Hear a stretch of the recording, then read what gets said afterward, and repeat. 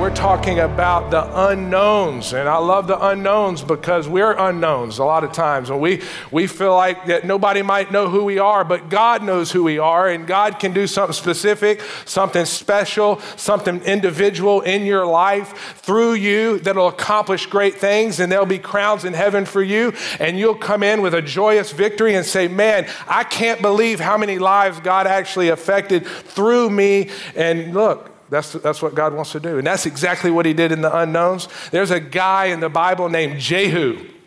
And this is my character. And you say, Casey, why did you pick this character? I'm not quite sure, but as I just know that this is an aggressive dude and he did a lot of things. And so I thought this would be a good guy. I'm kind of aggressive. And so I want to kind of do this guy some justice and stay on the edge. So lean forward, embrace yourself as we talk about Jehu, because his name means Jehovah is he. I mean, how many of you like the name that says God is he? Man, that is a good name. Another translation says that he is a coachman or a driver or one who drives furiously. How many men do I have who drive furiously in here? Hey, I do. You know, I love the speed limit, but I hate it, if you know what I'm talking about. I was going down O'Neill Road about a week ago, and this message is in me, and I'm going 40, then I'm going 48, then I'm past the 50 mark, then I'm 53, then I'm 57, and my wife was about to say something, and then guess what? I saw the blue lights come on. I pulled over, I pulled into the subdivision, and the guy came up to me, I said, sir, don't you know I'm preaching about Jehu? I'm just kidding. He would have called me a weirdo and said, I'll never go to that church. I handed him my thing, and here's exactly what I did. I handed him my wallet. I didn't have my wallet. I handed him my driver's license, and then after he walked off, I threw it down on the thing. I said, hey, that's what I did, okay? You know, I'm being transparent, you know. Jehu is in me. Just kidding, all right. The Lord is working on me. Don't get me wrong, but the police officer came back, and he said, Mr. Stokes, I'm writing you a warning. I said, praise God. As I was leaving, I said, yes, Lord, I know I'm on the right character, Jehu. He was a prophet, a military commander, the 10th king of Israel. He was the founder of the 5th dynasty of the kingdom of Israel, son of Jehoshaphat, son of Nimshi. He reigned for 28 years. This dude has a resume. The hallmark of Jehu's life is he's known for exterminating, and I love that word, exterminating the lineage of King Ahab.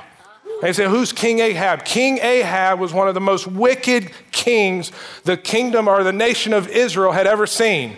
So he's a bad dude. So this God's people, and he's a wicked king, and guess what? Jehu, God's going to use to exterminate him. One of the main reasons King Ahab was so wicked, he integrated false worship, false gods, a false god named Baal. He actually made it a state religion. He said, you know what, I'm going to sponsor it officially as a state. Baal worship, that's horrible, by the way. Horrible. Can you imagine the people of God instituting from a king false worship? Man, it's unheard of. It's crazy, but that's exactly what Ahab did. Not only that, he married a wicked pagan, a Phoenician queen by the name of Jezebel. This Jezebel lady, she was wicked. She was full of demons. I mean, this lady she was bad news. You know what I'm talking about? And she had Ahab right beneath her long fingernails. And she turned him like a puppet. Not only that, she killed hundreds of God's prophets.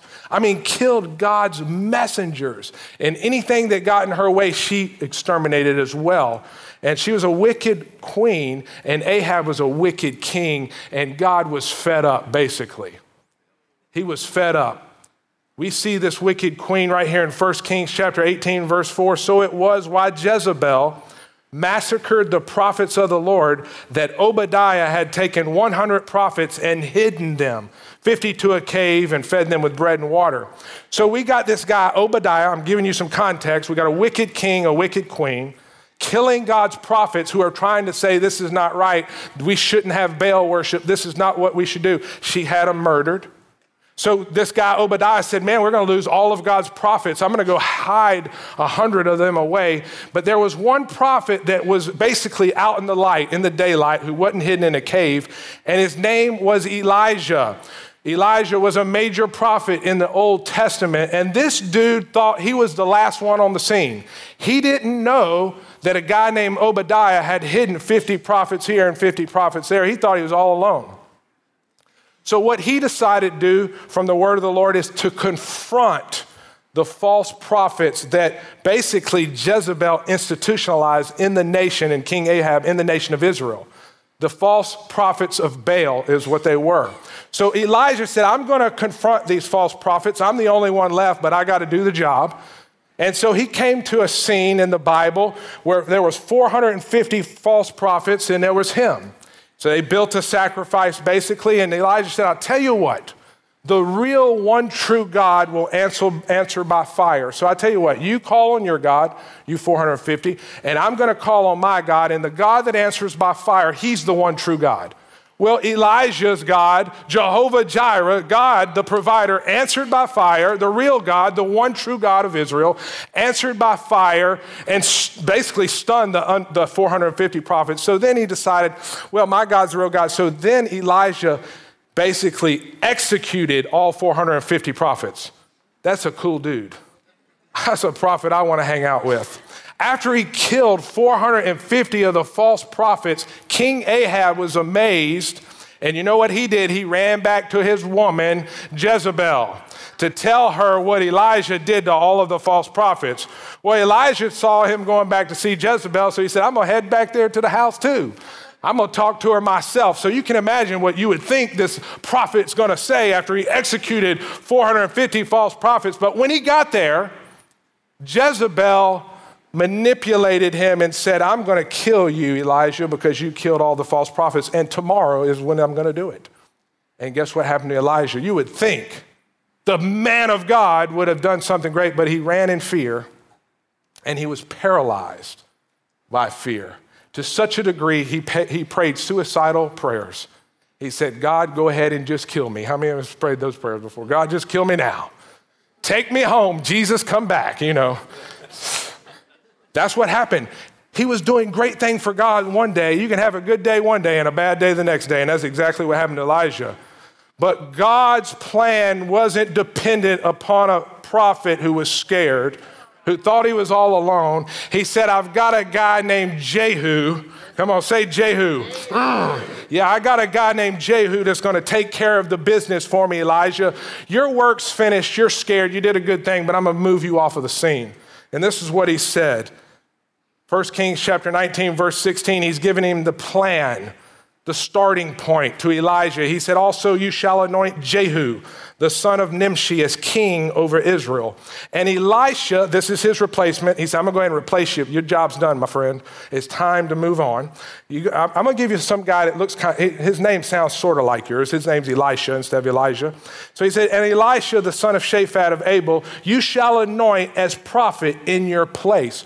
I love God because he's going to accomplish his plan no matter what and no matter with who, because God is on the throne. Verse 17, and it shall be that whoever escapes the sword of Hazael, Jehu will kill, and whoever escapes the sword of Jehu, Elisha will kill. In other words, God is about to clean house.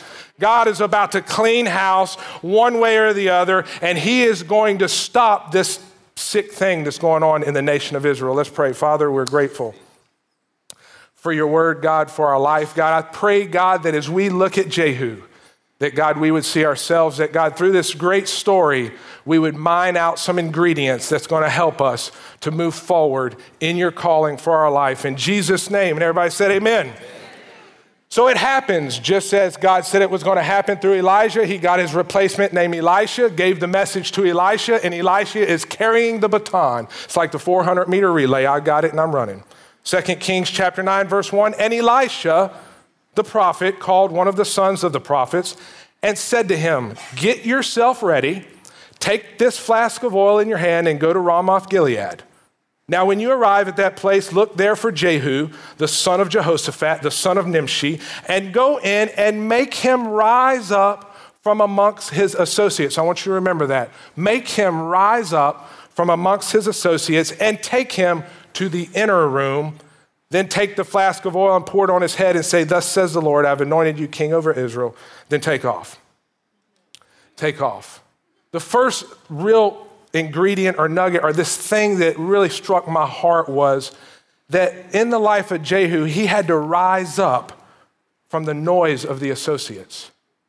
See, as an individual, for God to give you a plan for your life, you have to rise up from the voice of the associates in your life. Now, the voice of the associates can mean many things from many different people.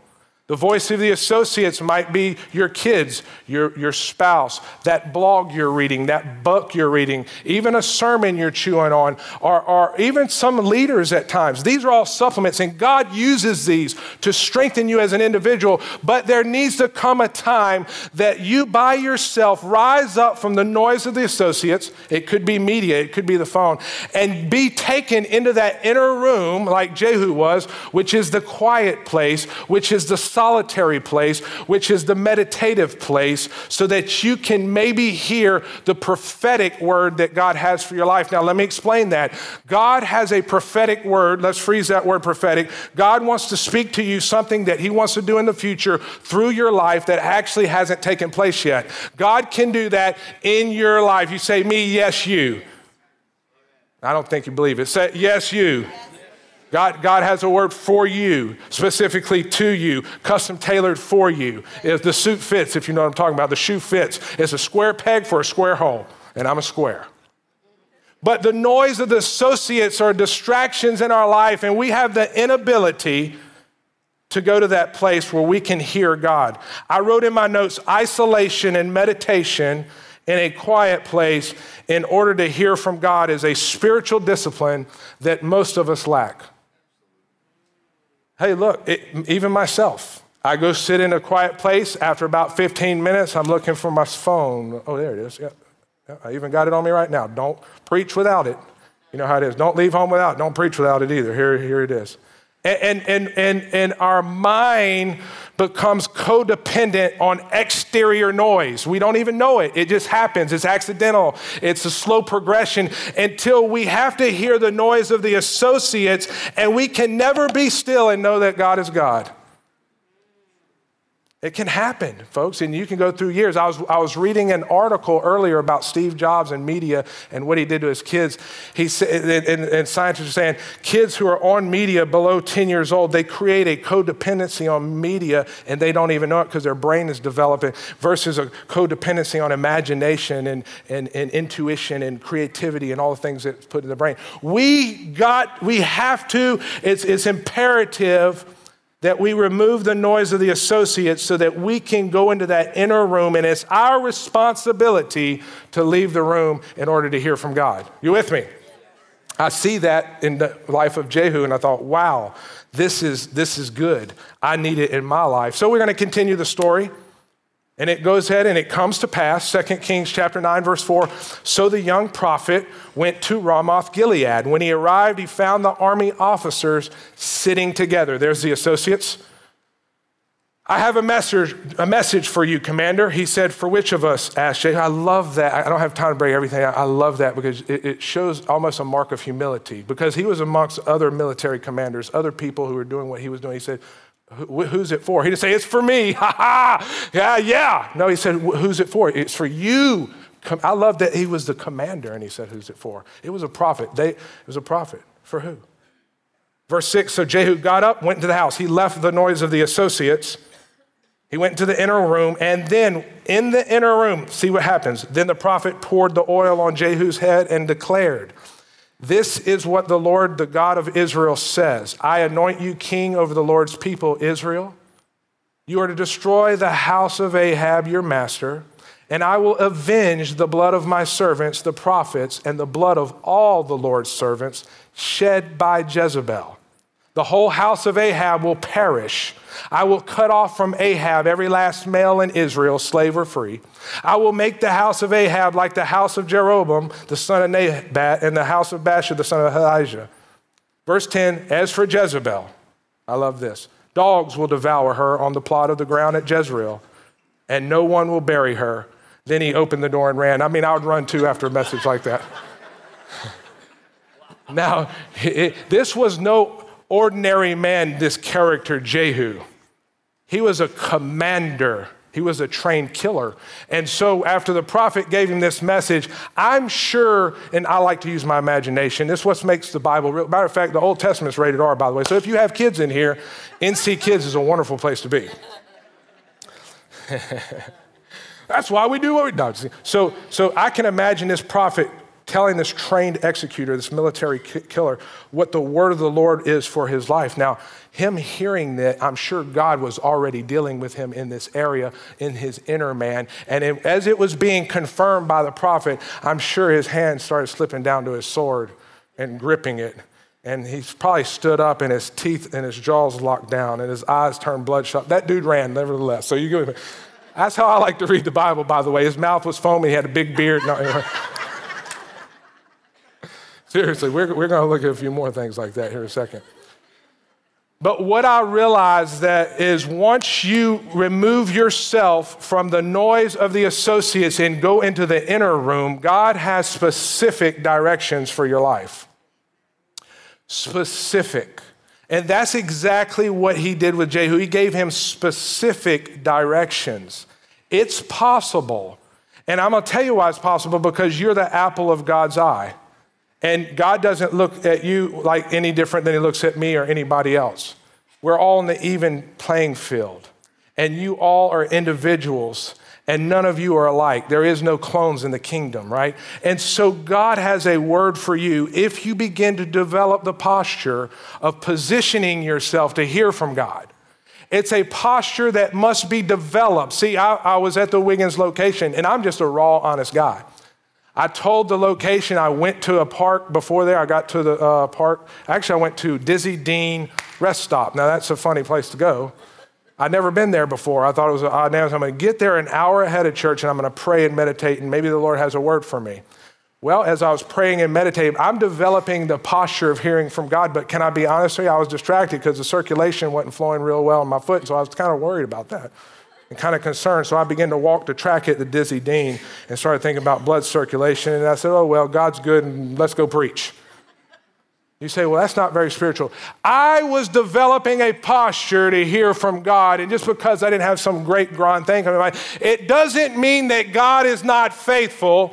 It means that I'm developing a posture and a routine, believing that God, even with the small faith of a mustard seed, that God has a specific direction for me as an individual. That's right. He does. Go, give it up for Jesus, not me. I didn't have some grande word coming off the mountain, and my face didn't shine like, they didn't put a veil on their face when they got to church. They just laughed at me. But you're the apple of God's eye. Individualism when it comes to God on a grand team called the body of Christ. Specific directions is what happens when you get alone. Story unfolds, 2 Kings chapter 9, verse 11. Then Jehu came out after he got specific directions from the prophet. He came out to the servants of his master. And one said to him, is all well? Why did this madman come to you? I'm sure they thought the dude was a madman. He took off in a wind sprint out the door. And he said to them, you know this man and his babble. And they said, you're a liar. I love to be around people who know us really well. Who can say, you're lying. I know you're lying. Fold up. Come on. Tell us now, so he said. So here's what he said. Thus and thus he spoke to me, saying, thus says the Lord, I've anointed you king of Israel. Verse 13, then each man hastened to take his garment and put it under him on the top of the steps. This is very powerful. And they blew the trumpet saying, Jehu is king. After you get specific instructions in the inner room, when the noise of the associates has been removed, you have to go public. Going public is part of God's plan for man. What's so cool here is that in humility, Jehu declared the goals that he was going to accomplish from God. He wasn't really like, well, he didn't come out blowing his own trumpet. He came out and said, well, this dude was a crazy man. You're a liar. Tell us. Okay, I will.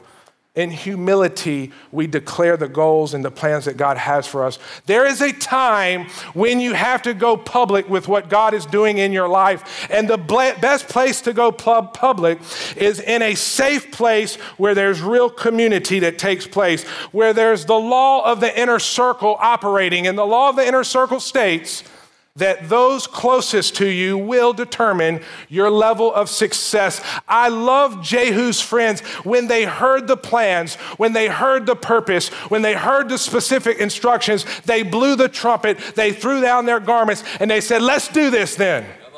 Those are the type of people that you have to surround yourself in. You say, well, I need my inner circle because God's got plans for me. Well, are you somebody else's inner circle helping them reach their plans? Come on now. I got to make sure I got my inner circle just in a line. No. You got to be that inner circle you want. It's called the law of attraction. You attract what you are. And that's what Jehu was. It was so good. When you go public, a part of going public is writing it down. When you write down what God is speaking to you, it might be a journal, it might be a note app. You need to begin to pen down what the Lord is speaking to you in that inner place where you're inspired by God. You begin to pen it. Once you begin to pen it, you begin to pray over it. Once you begin to pray over it, you begin to develop it. Once you begin to develop, you get other ones around you to hold you accountable to see that thing come to pass. That's what was happening here. You got to go public with your faith. You've got to go public with your calling. You've got to go public with what you think God wants you to do. And those who do not lay down their garment and understand, then you went public in the wrong place. Jehu went public. And after he went public, the plan begins to unfold quickly. So what I love about Jehu is he is not a procrastinator. He doesn't compromise. He went straight to work. He killed 7 major categories of people. We're just going to look at a couple of them. First, we're going to look at the son of Ahab and Jezebel named Jeroboam. This is so cool because God gave him specific instructions, and we see right here, 2 Kings chapter 9, verse 14. So Jehu, the son of Jehoshaphat, the son of Nimshi, conspired against Jeroboam. Now, I circled the word conspired because God will give you specific instructions and then allow you or give you liberty or give you leeway to use your creativity, your passions, your desires, your personality type, your life experiences, self-expression, if you would, to accomplish the will of God. Jehu exercised self-expression in who he was as an individual, his own flavor, if you would, his own swag. He didn't have to copycat somebody else and accomplish. It says he began to conspire. Why did he begin to conspire? He understood how to execute people. And God knew that. He said, go ahead, boy, get at it. You got a good brain. You're trained. Let me see you accomplish the will. Because ultimately, I want King Ahab rid from the face of the earth. Pastor Van teaches this lesson to staff, especially new staff members. He says it this way. He says, I want every chair out of this sanctuary by 3:00 p.m. on Wednesday. You can do it at 2:59 if you're real good. You can do it now. I don't care how you do it, but I want the chairs gone at 3:00 p.m. on Wednesday. That's exactly what God does. He says, I want the chairs removed. I want Ahab removed, but I'm going to use your creativity. I'm going to use your self-expression to make myself great in the land. That's what he did with Jehu. I love it. We see Jehu moving forward. 2 Kings chapter 9, verse 17, he's going to go ahead and kill this dude. Now a watchman stood on the tower in Jezreel, and he saw the company of Jehu as he came. And he said, I see a company of men. And Jeroboam said, get a horseman and send him to meet them and let him say, is it peace?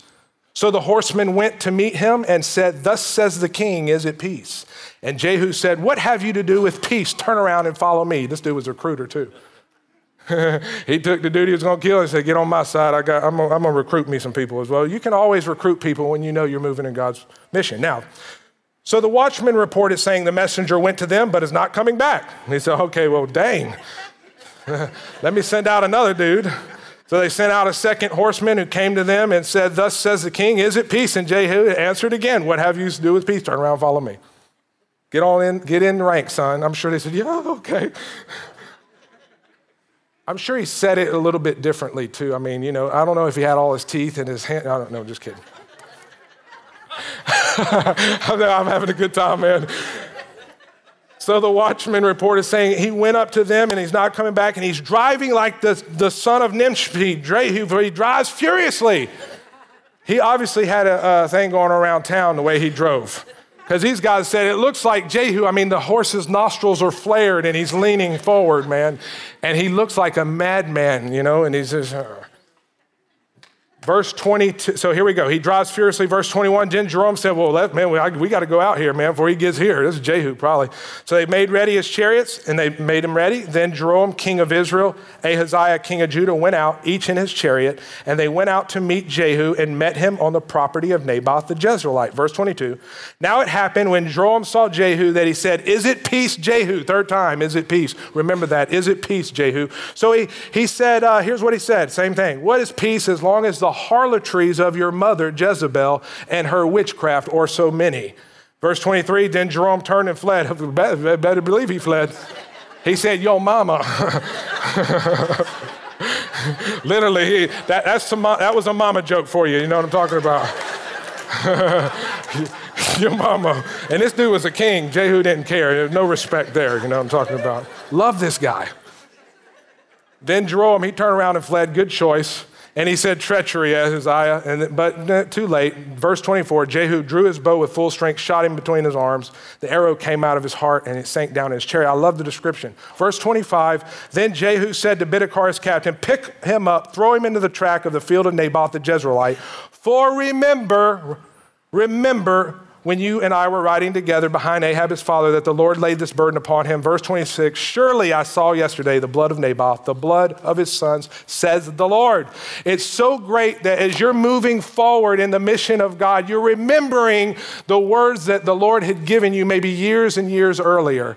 They're like mile markers. They're like gasoline at the rest stop that gets you moving to the next level. We gotta have mile markers where we see the accomplishment of the Word of God in our life that motivates us, that causes us to remember his faithfulness, to continue in his mission.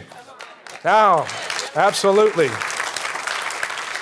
Remember when I told you to highlight the word, is it peace? Is it peace? 3 times they asked Jehu, is it peace? Is it peace is an ancient term that tries to negotiate versus what the plan was. Negotiate, we don't want war here. The first enemy that you have to destroy is the voice of negotiation. When God gives you a word and a clear plan that's from him, the voice of negotiation will try to sidetrack you. It is your enemy. When you begin to have conversations within your mind and within other people or whatever the vehicle may be, when you begin to have conversations about negotiating the plan of God in your life, it will lead to compromisation. It will lead to compromising. Negotiation will always lead to compromising the will of God in your life, and you have to kill and you have to silence the voice of negotiation from within and from without. It said, with full strength, Jehu drew his bow and he killed Jeroboam, which represents the voice of negotiation. Share my personal story. I'm a pastor. This is what God called me to do. And I've had a voice of negotiation come in my life before. And this is no hit on the church. I love the church. Hey, I'm blessed. But he said, you know what? If you do this, this, and this, you can make 6 figures plus. I know you can do this, and then you can accomplish more.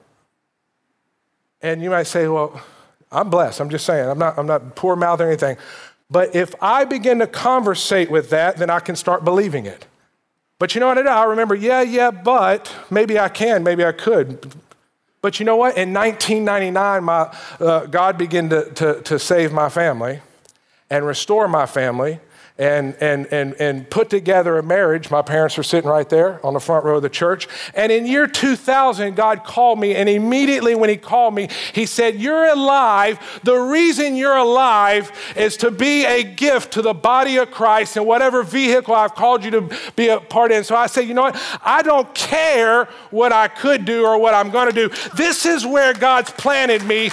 This is where I'll finish. I'll fulfill the work of the ministry. I will not negotiate. Now, you got to figure that out on your own, what your negotiating thoughts are. Everybody has them. You say, well, can you have it? Absolutely. I love authenticity, and that's what we're doing as a staff. This is it. This is who we are. This is what we do. The voice of negotiation is not for you. You got to kill it. You got to kill it. Now, this is one of my favorite parts of the story right here, is when he kills Jezebel. This is nothing against women, by the way. I'm not a male chauvinist, but I am a male. Now, the killing of Jezebel, 2 Kings chapter 9, verse 30, now when Jehu had come to Jezreel, Jezebel heard of it. So she put paint on her eyes and adorned her head and looked through the window. Then as Jehu entered at the gate, she said, is it peace? There it is. You know where this is going. Is it peace? Now watch this, murderer of your master. Now I want you to remember that, murderer of your master. A great accusation that should paralyze. Except God knew what he was doing when he was picking Jehu and when he told Elijah, don't worry, didn't work on Jehu. Watch this. And he looked up at the window and he said, who is on my side? I love it. He's a recruiter too, man. And these are people that are serving her. He said, who's on my side? Who? So 2 or 3 eunuchs looked out at him. We're not going to discuss that. Verse 33, then he said, throw her down. So guess what they did? They threw her down, and some of her blood splattered on the wall. Now freeze this frame and on the horses. That's really cool. Use your imagination. I did this first service. I'm on the edge, I know, Lord. This executor that God's called, he throws down this wicked queen that has killed hundreds of God's prophets. And it said the head hit the wall and hit his face and the blood on the horses. You can imagine them horses just... That's for you men who like 300. Get back to reading your Bible and you can be entertained while God speaks to you.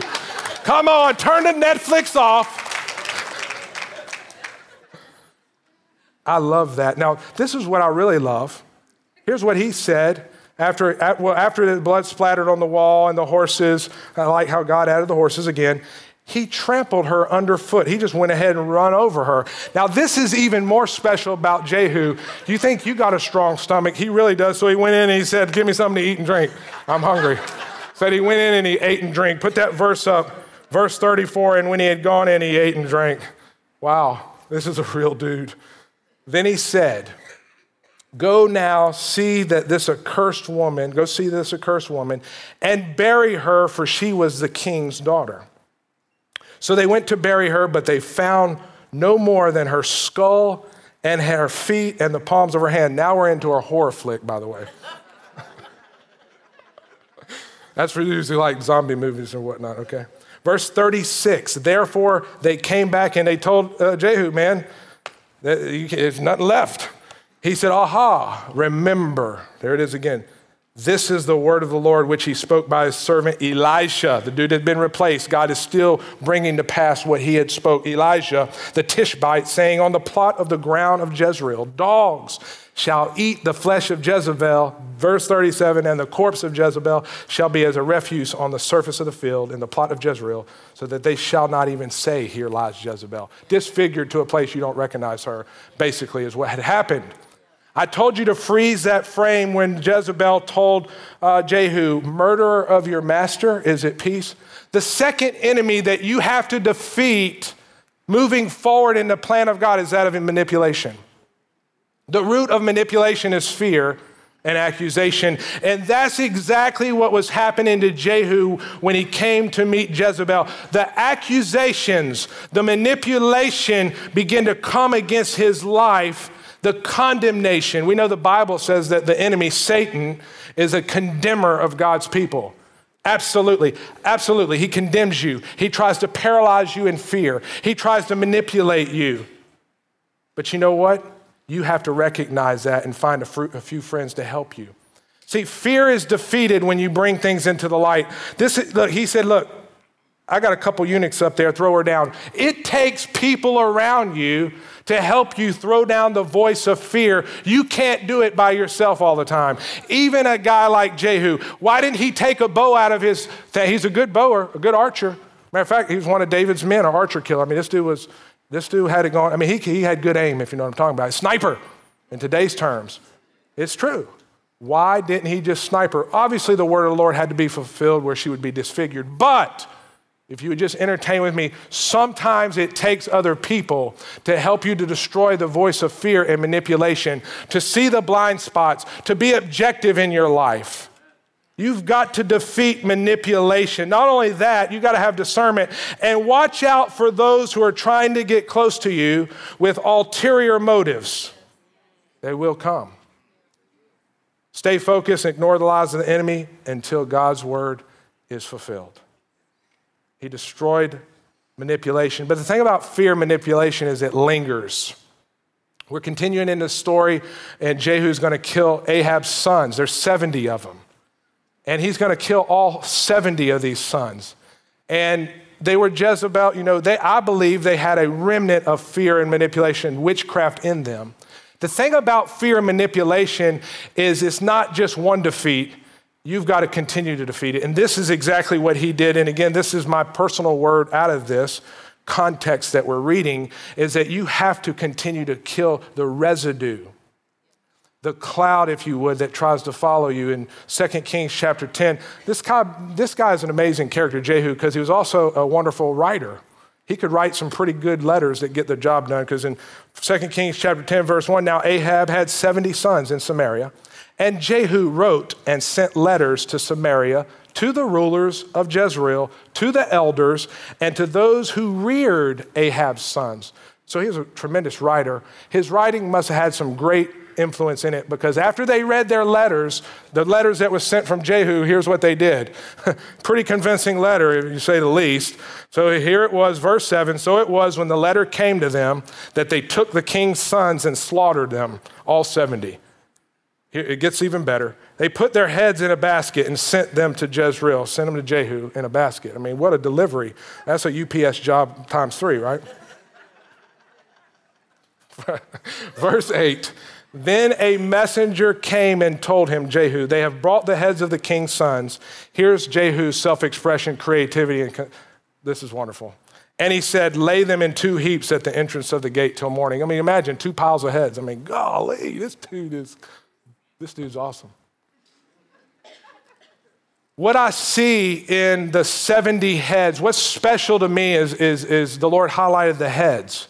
See, the heads of Ahab's sons were exterior barriers and voices that would continue to try to hinder the plan of God in the nation of Israel. And it will be the same for you. There will be remnants, there'll be residue, there'll be a fox that is always there to try to destroy the vine, if you would. And these are things in your life, and you've got to know what they are, and you've got to highlight them, that you have to completely destroy because they want to haunt you. You can't just injure your enemy, you have to completely destroy him. When I thought about heads, I thought about David and Goliath, and I thought about the voice of Goliath that taunted the children of Israel continually, day in, day out, and night. And what did it do? It paralyzed the children of Israel until a man named David came up. He killed Goliath, and then what did he do? He cut off his head. You've got to cut off the voice. Sin is crouching at your door, and it's wanting to have dominion in your life. You've got to be aggressive.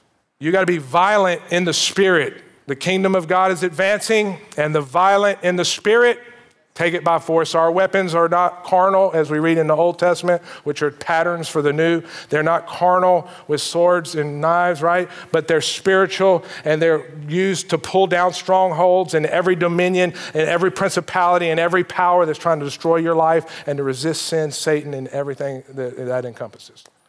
You have to be violent to take out the enemy. Now, the last enemy that we're going to discuss today it's really sad. It ends kind of bad. I debated about doing Jehu because, he didn't finish strong.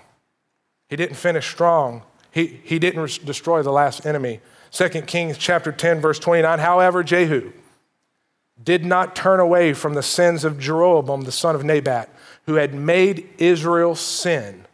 That is, the golden calves that were at Bethel and Dan. It's an amazing story. You got to go back and read the Old Testament. Verse 30, and the Lord said to Jehu, because you have done well in doing what is right in my sight, and have done to the house of Ahab all that was in my heart, your son shall sit on the throne of Israel to the fourth generation. God's grace is unbelievable. He said, you messed up, but your sons shall sit on the throne. Verse 31, but this is pivotal. But Jehu took no heed to walk in the law of the Lord God of Israel with all of his heart, for he did not depart from the sins of Jeroboam, who made Israel sin. The final enemy that you have to defeat is self-deception. Self-deception is your worst enemy, by the way. I saved the best for last. Self-deception will entangle itself within your own conscience, within your own mind, and begin to slowly, see, self-deception is an amazing thing. It is sometimes a slow process and a fast process in order to deceive you, in order for you to not finish the will of God. See, self-deception leaves unfinished business on the table. Self-deception will always cause you to leave unfinished business on the table. That's why they say success is some of the greatest enemy. You can get your life right with God. You can be passionate about the things of God. You can begin to destroy some of the enemies in your life that were meant to take you out and get some victories under your belt and accomplish some of the will of God in your life. But that's not God's best, because even though you do that, you can still slip and fall into self-deception unless you have a strong inner circle around you and you're transparent and you're able to lay it all out there. You will fall into self-deception and leave unfinished business on the table. You don't want to leave unfinished business on the table. Can't put off tomorrow what God's called you to do today. The enemy of today is tomorrow. Finish your mission, finish your race. Don't quit now. Don't quit now. Paul the Apostle modeled that to Timothy, a guy he was raising up in the faith. 2 Timothy chapter 4, verse 7, I've fought the good fight of faith. I've finished the race. I have kept the faith. Finally, there is laid up for me the crown of righteousness, which the Lord, the righteous judge, will give to me on that day, and not only to me, but also all who loved his appearing.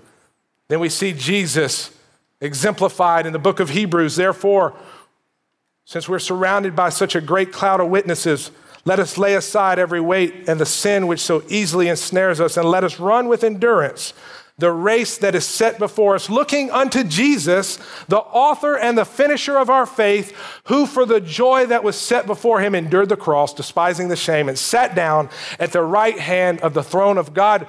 It's a picture of the Garden of Gethsemane. He did miracles. He raised the dead. He called the 12 disciples, the apostles. He was turning the world upside down. People wanted to make him king. He had revelation that no man had ever had. He knew he was the Son of God, but he's 100% man. And in the Garden of Gethsemane, the place of suffering, the place of anguish, the voice of negotiation, the voice of manipulation, and the voice of self-deception hit Jesus. And it said he was in such anguish that theologian says that his capillaries burst and he sweat drops of blood, and he bowed his knee and he said, nevertheless, not my will, but your will be done. I'm going to finish my race. I'm not going to leave unfinished business on the table. And that's God's plan for you, to leave no unfinished business on the table. That's God's plan for you. I want to pray for you right now. Would you bow your heads? The Lord loves you dearly. He really does. What's special about the Lord is he's so loving, he's so kind, he is so patient. The Bible says that he's not slow concerning his promises, as some would count slowness, but he's patient with everyone, wanting no one to perish, but all people to come to repentance or come to a saving knowledge of Jesus Christ. So I don't know where you are in your life. You found yourself today in a sheetrock building that we call a church. And you're hearing a message that was somewhat entertaining and somewhat convicting, but inside of your heart, the Holy Spirit right now has his hand on you. It's gentle, it's loving, and he wants a real relationship with you. Jesus wants a real relationship with you, not religion relationship. Not a textbook on the shelf at the house, not a check on my list that I went to church or I'm in a program where I help people. No, a vibrant, real, living, breathing relationship with Jesus that's like no other, where you can say in all confidence, I'm right with God. There was a day in my life where I bent my knee to Jesus. And from that day forward, yes, I've seen good, I've seen bad, and it's been hard and it's been a struggle. But life transformation has taken place by the Spirit of God, not just self-help, if you would. The real deal. If that's never happened, where you say there is something real in my life, I need a real relationship with Jesus. The Holy Spirit is showing you right now that's you. Just lift your hand and put it right back down. I'm going to pray for you right where you are. You don't have to come up here. Just lift your hand and say, that's me. Thank you, sir. I see your hand. Ma'am, I see your hand. I see your hand right there. God's dealing with you. He loves you. Anybody else says, you know what, that's me. The Holy Spirit's dealing with me. I know it's me. Thank you, ma'am, for your hand. Remember, it's not about relationship. Don't convince yourself. Don't try to find all the things that you've done right or the times you went to church or what you think or what you don't think. Allow the Holy Spirit to speak to you as an individual right now. Say, that's me. I need a relationship with Jesus. Lift your hand and put it right back down. Thank you for your hand, ma'am. Sir, I see your hand. The Holy Spirit knows. I don't know. I'm just a man. The Holy Spirit knows. That's it. Anybody else in the room, say, that's me. Now, if you didn't raise your hand, that's okay. God knows, he sees you. I see your hand back there, ma'am. Yep. Let's pray this prayer. Now, I'm just going to put some words to a prayer. I'm going to lead you in a prayer. You're going to pray the prayer. God sees your heart. God sees your heart right where you are. And he answers that genuine faith right there. We call it saving faith. God answers you right where you are. He's putting his hand down to you. He's pulling you out of the miry pit of sin, of death. The plan of the enemy was to kill, steal, and destroy you. But God said, I've come to give you life and life more abundantly, eternal life. So we're going to pray a prayer. Just say, Father, help me. Help me, Lord. Forgive me. Holy Spirit, come live inside of me. Thank you for dying on the cross for me, Lord. I submit my life to you. That's right now. I submit my life to you. Everything that your mind's telling you doesn't matter. Your heart is wide open. Your spirit is coming alive to God right now. Holy Spirit, make me the person you want me to be. God, I'm yours. I'm yours, Jesus. My life is yours. It's a brand new day. In Jesus' name, amen and amen. Look, if you prayed that prayer, the Bible says, as far as the east is from the west, that's how far he's removed your sin. It says God remembers your sin no more. You're going to remember it. Your friend will remember it. It's in your memory banks. God remembers it no more. Now you can begin to move forward in your walk with God. Let's give it up, church, for those who prayed that prayer. If you just made that decision, let me be the first to say congratulations. The decision to follow Christ is just the beginning of your relationship with God. So we'd love to help you with your next steps. If you'll go to northwood.tv/connect and fill out the online information card, our lead pastor, Van Ducote, wants to send you a letter that tells you some more steps to take that'll help you maintain your new relationship with God. We're one church in multiple locations. We have a campus in Gulfport, Wiggins, and in Long Beach, Mississippi. If you live in one of these areas, we'd love to see you at one of our services. You can visit our website, northwood.tv, for service times and locations. If you'd like to give to this ministry, you can do that online as well. Just go to northwood.tv/give or simply text the amount you'd like to give to 228-215-3421. Again, that's 228-215-3421. Standard data rates and text charges may apply. Thanks again for joining us today. We'll see you next time.